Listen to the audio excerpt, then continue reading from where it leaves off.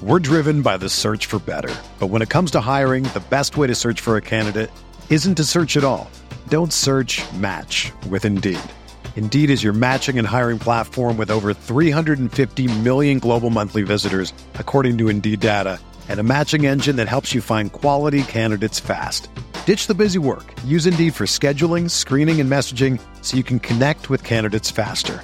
Leveraging over 140 million qualifications and preferences every day, Indeed's matching engine is constantly learning from your preferences, so the more you use Indeed, the better it gets. Join more than 3.5 million businesses worldwide that use Indeed to hire great talent fast. And listeners of this show will get a $75 sponsored job credit to get your jobs more visibility at Indeed.com/Blue Wire. Just go to Indeed.com/Blue Wire right now and support our show by saying that you heard about Indeed on this podcast. That's Indeed.com/Blue Wire. Terms and conditions apply. Need to hire? You need Indeed. Do you ever feel like you're always on? What do you do when you need a moment to chill? How do you like to hit the reset button to get ready for what's next? These days, everything is go, go, go. It's nothing but nonstop hustle all the time. Work, family, friends, a million pressing social issues, and an expectation to be on 24/7. Sometimes you just need a moment to turn off and hit the reset button. That's when you reach for an ice-cold Coors Light, the beer that's made to chill. Listen, there's a lot going on in Green Bay right now, and I feel like we could all use a moment to chill with a Coors Light. See, Coors Light is cold lagered, cold filtered, and cold packaged. It's literally made to chill. It's as crisp and refreshing as the Colorado Rockies. Perfect for a moment to unwind. Coors Light is what I choose when I need to unwind. So when you want to hit reset, reach for the beer that's made to chill. Get Coors Light in their all-new look delivered straight to your door with Drizzly or Instacart. Coors Brewing Company, Golden, Colorado, and as always, celebrate.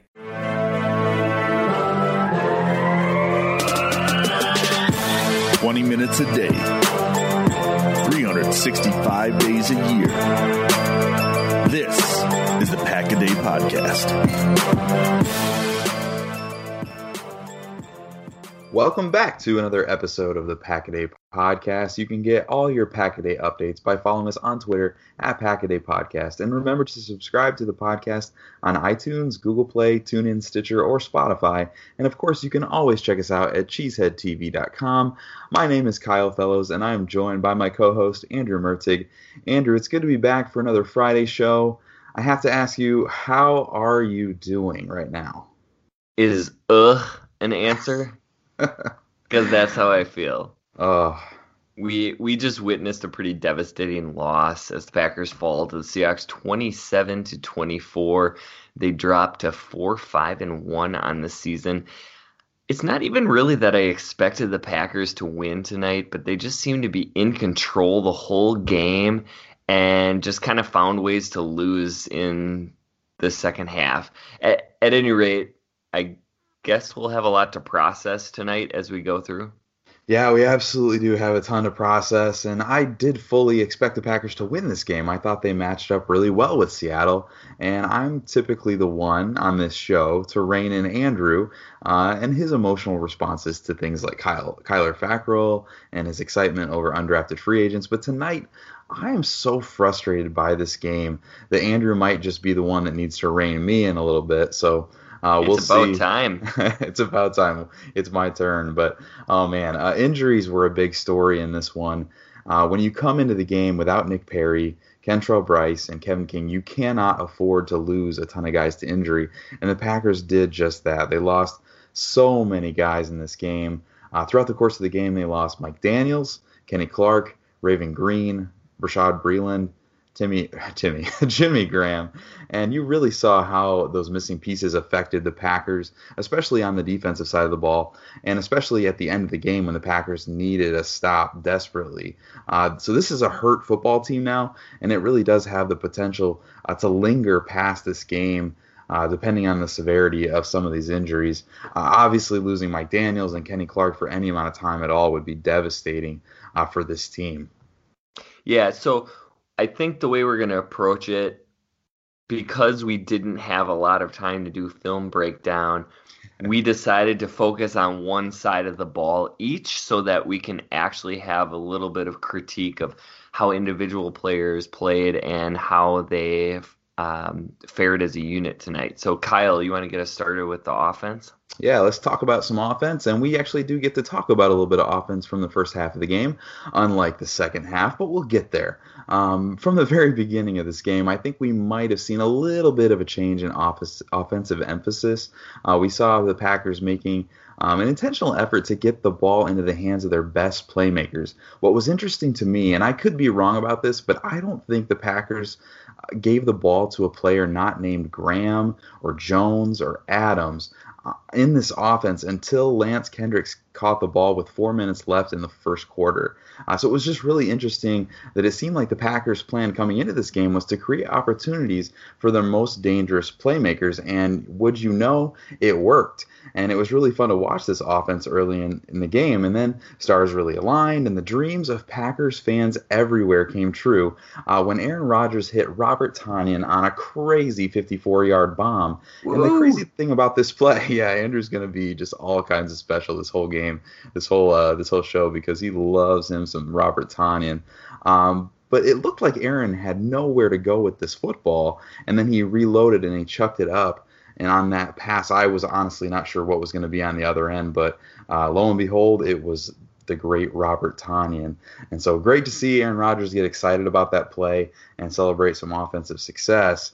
The offensive kind of stalled out after that play. We kind of had that play that was called back. Trevor Davis had a great return, but that holding penalty brought that back, which is just a horrible call, had absolutely nothing to do with the play. But it felt like after they were backed up to their own 10, Green Bay just kind of threw the towel in on that drive, and things just kind of felt off on that series. But then the drive right before the half, the Packers went back to getting to the ball to their playmakers, and Aaron Rodgers found Jones on 2 consecutive screen plays. Then he hit Davante Adams for a gain of 11, and then right back to Aaron Jones for a 24-yard touchdown with 44 seconds left in the half. So again, Green Bay just finding ways to get the ball to their best players. Coming into the second half, the Packers were down Bashaud Breeland and Raven Green on defense, so they probably assumed that they would need some points to help out their ailing defense. But they just couldn't get anything going in this game, and especially in the third quarter, like at all. Like the third quarter basically didn't exist for this offense. Rodgers took a lot of sacks, and it was tough to tell if there were some failings on the interior offensive line or if the routes were just too slow in developing. But Rodgers was clearly frustrated, and nobody wants to see Rodgers taking that many hits. My favorite play of the game, to talk about something a little bit positive, might have been when Rodgers connected with Davante Adams on that huge deep pass. Adams was interfered with on the play. It looked like the defender was actually holding one of his arms, but he made the catch with just one hand. Just an incredible pass and catch, which set up a Mason Crosby field goal. But then late in the fourth, when the offense needed to get something going, they, again, just couldn't. And the Packers did look MVS's way finally, late a couple times in this game. But Rodgers couldn't connect on a routine 3rd and 2 that they really needed. So a real Jekyll and Hyde game for me. First half, lots of positives. Second half, just super, super frustrating. And I would imagine when you look back at this game, there's one thing that stuck out to me was that Aaron Jones only had 11 carries. And I know game flow probably had a lot to do with that. But I think that that's a statistic that they'll look back and really be frustrated that they didn't do better to get him more carries in this game. Yeah, they definitely seemed to just kind of give up on the run in the second half, and it was no wonder that they had no flow when you just stopped giving the ball to the guy who's making all the plays. So I had the task of taking a look at the defense and then also actually the special teams. And the game started with Clay Matthews doing some Clay Matthews things. He had a game-altering forced fumble, and then, of course, he disappeared for huge stretches, which kind of is Clay Matthews' MO at this point in his career. Overall, the tackling was really bad all night, and by bad, I mean inconsistent. They had some really good tackling in the secondary at times, but overall, they just missed way too many tackles on running backs. Clay and Kyler Fackrell got embarrassed on the long play by Rashard Penny with bad tackling. And yes, Kyler Fackrell may be my nemesis, but he did a really great job. This is an underrated play that I don't think a lot of people are going to remember, but he did such a great job of staying assignment sound on the reverse pass by Tyler Lockett. He read and reacted that Russell Wilson was going to get that throwback, and he just stayed with him and really blew that play up. Blake Martinez kept showing instinctiveness and some explosiveness, which seems rare. Kenny Clark is a marvel in every facet of the game. If you ever have just an hour to waste, watch the blocking schemes offenses are trying to use against Kenny Clark. It is incredible how many double teams he faced and defeated, and he was hobbled at the end of the game. He actually did come back in, and I'll talk about that in a moment. I tweeted out, I thought the key to this game was stopping the Seahawks running game, and the Packers run defense has been so wildly inconsistent. The long grinding drive in the second quarter was the perfect example of that. The defensive line got driven back off the snap, which is unusual given the talent on the Packers line, and the linebackers would either get washed up or they took bad angles. It is interesting that they can go from great to bad so quickly. And overall, I thought they had a pretty solid night, but they just didn't show up when they needed to. On Seattle's second touchdown drive, Raven Green did what you would expect out of an undrafted rookie. He totally panicked. It's hard to get upset about that because Jair Alexander got absolutely torched. And the only reason there was a chance on the play is because Russell Wilson made another terrible throw. I really hated the passivity that happened in the second quarter. I totally get you don't want Wilson to have running lanes, but he is a short quarterback, and I've always thought he struggled with pressure in his face, and Pettine kind of just stopped blitzing him in the second quarter and went with more of a contain rush so he couldn't get out of the pocket. And I thought that really hurt the defense and allowed Russell too much time to let his receivers get open. In the second half, Pettine definitely turned things back up. They were able to get home with 4 or 5 man rushes. The drive at the end of the third was extended on that unjustifiably terrible call, but the drive got extended nonetheless. And Reggie Gilbert made a absolutely tremendous play on a 3rd and 1 and then just totally whiffed on the tackle. I mean, actually, he didn't whiff. He got a nice piece of Chris Carson's undershirt. And what is the deal with the Packers and the grabbing undershirts of running backs? How is that? They've got to lead the league in that. Torn shirts. Yeah. Is that a stat? Just terrible tackling. But of course, Super Fackrell came through again with his 3rd sack. I'm going to have a lot of egg on my face by the end of this podcast. Antonio Morrison had some nice plays against the run. He was way too jacked up and got yelled at by the officials several times.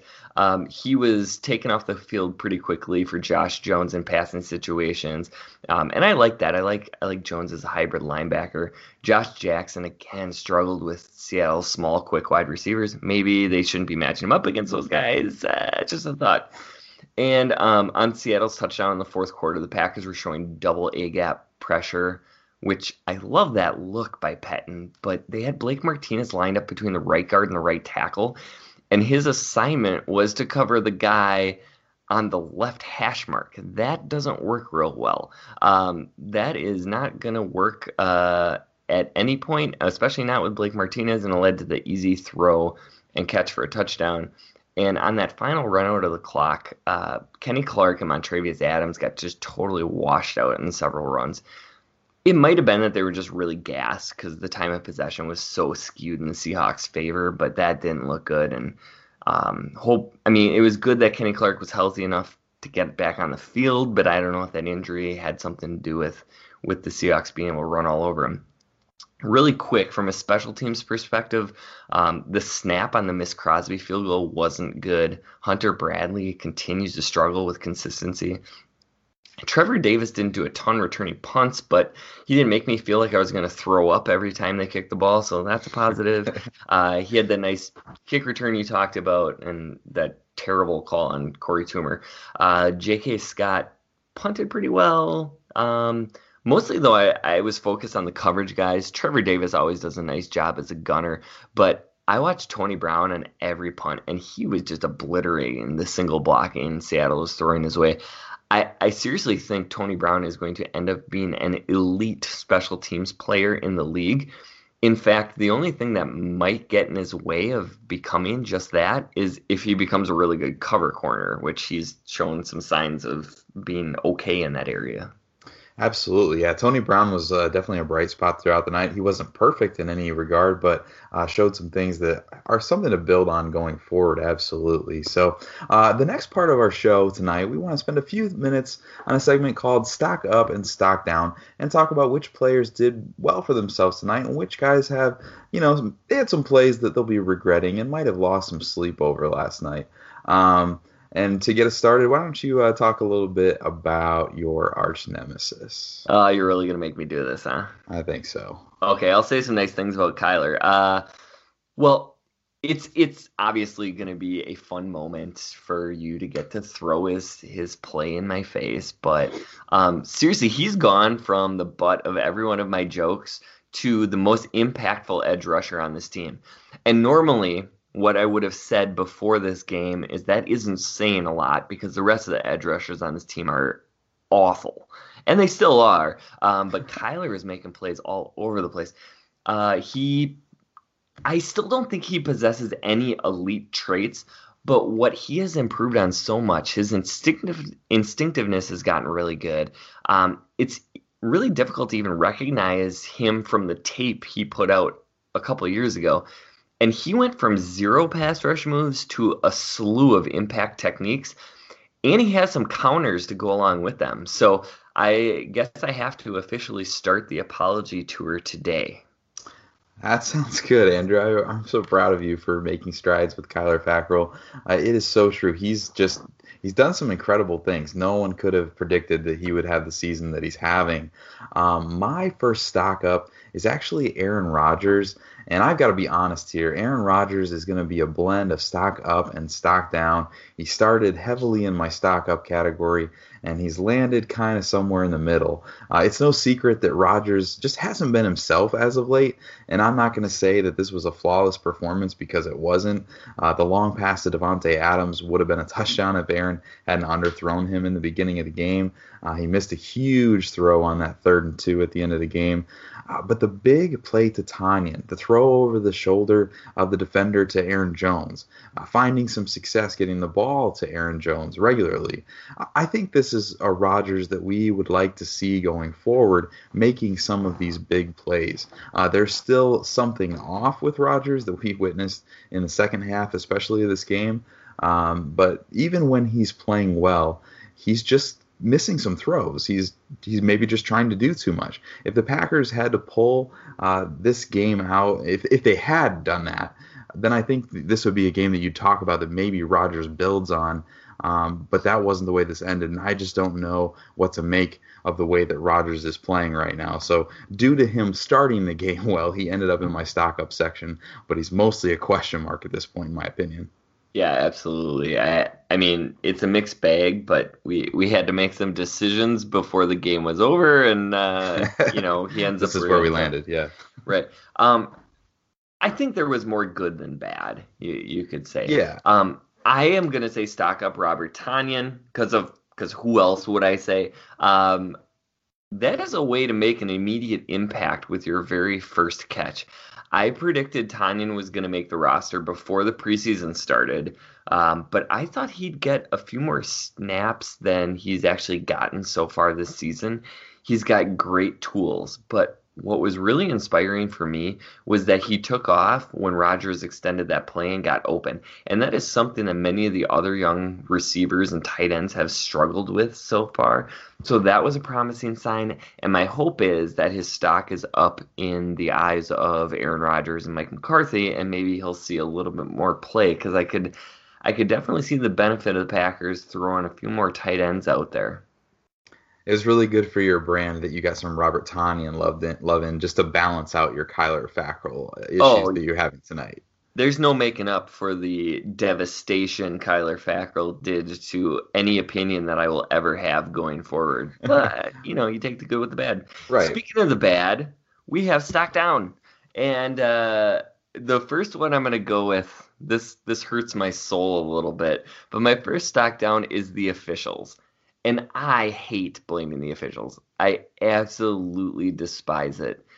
But you have to outplay bad calls sometimes, and then other times the calls are just so absolutely brutal that the officiating seems to favor the other team so much it completely changes the situations of the game. So, we mentioned a few things. There's a holding call on a kick return that impacts nothing. It happened behind the play. It may not have even been a hold, and that has a huge impact on the Packers' offense in the first half.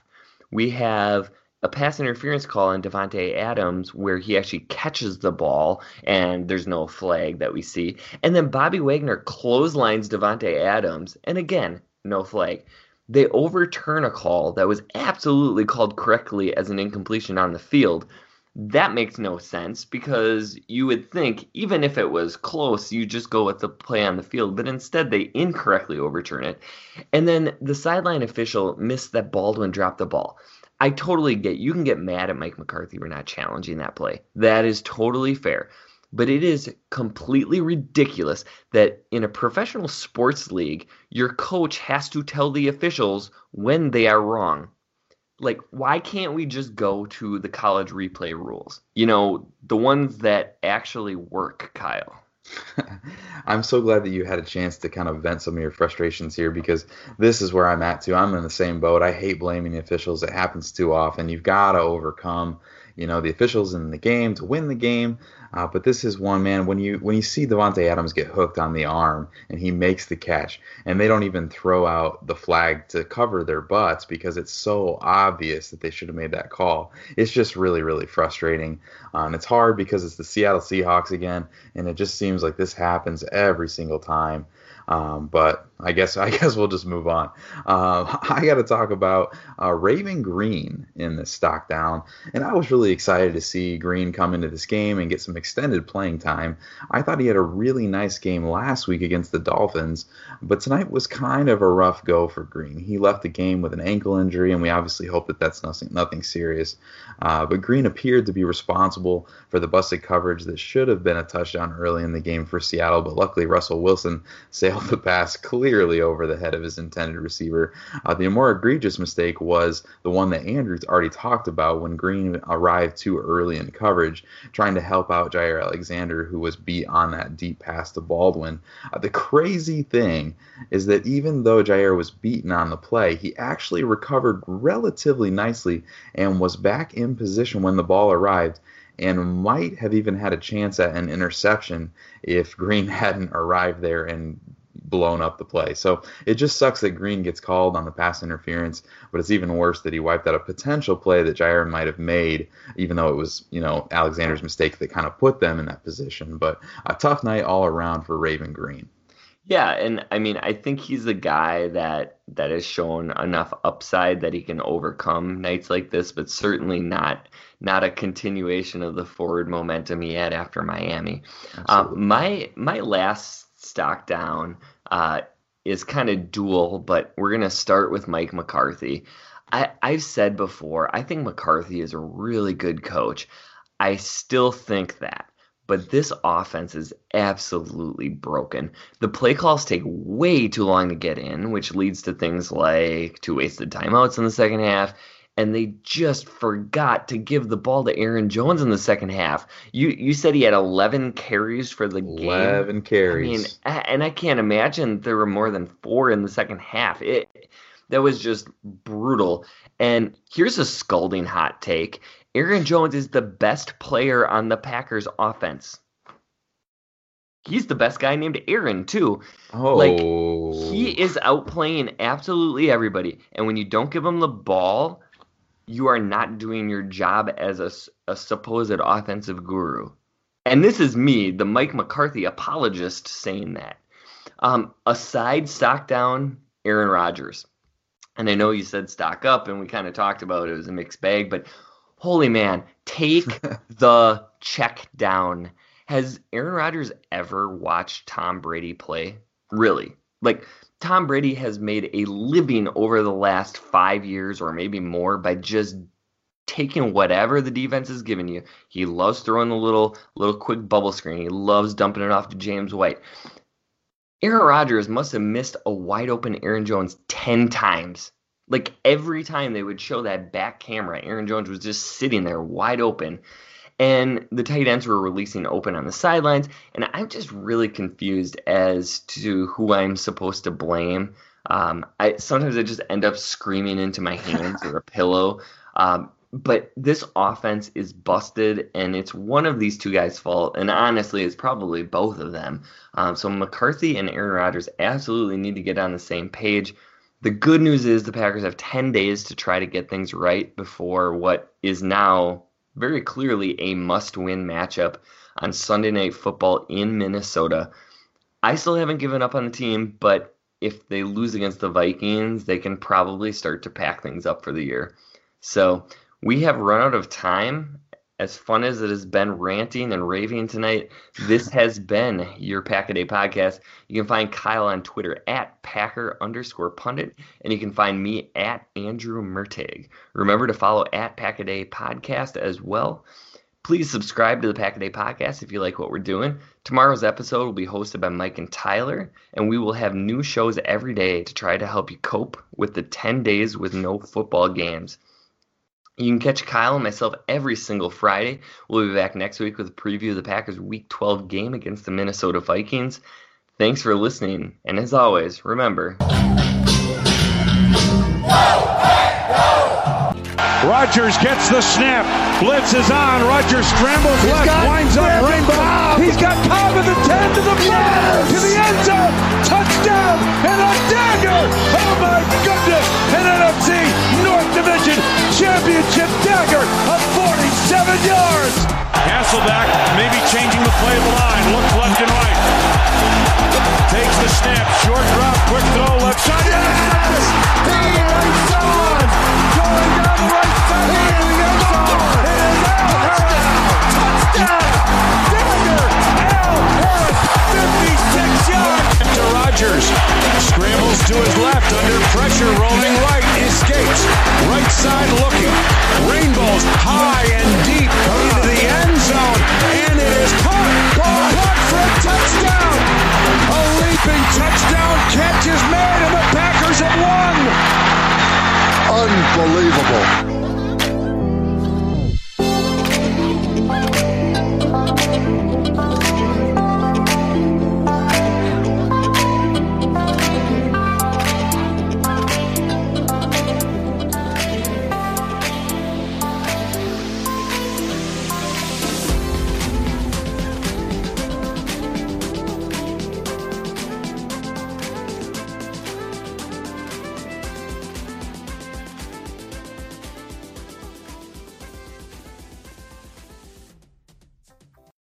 This is the story of the one. As head of maintenance at a concert hall, he knows the show must always go on. That's why he works behind the scenes, ensuring every light is working, the HVAC is humming, and his facility shines. With Grainger's supplies and solutions for every challenge he faces, plus 24/7 customer support, his venue never misses a beat. Call quickgrainger.com or just stop by. Grainger, for the ones who get it done.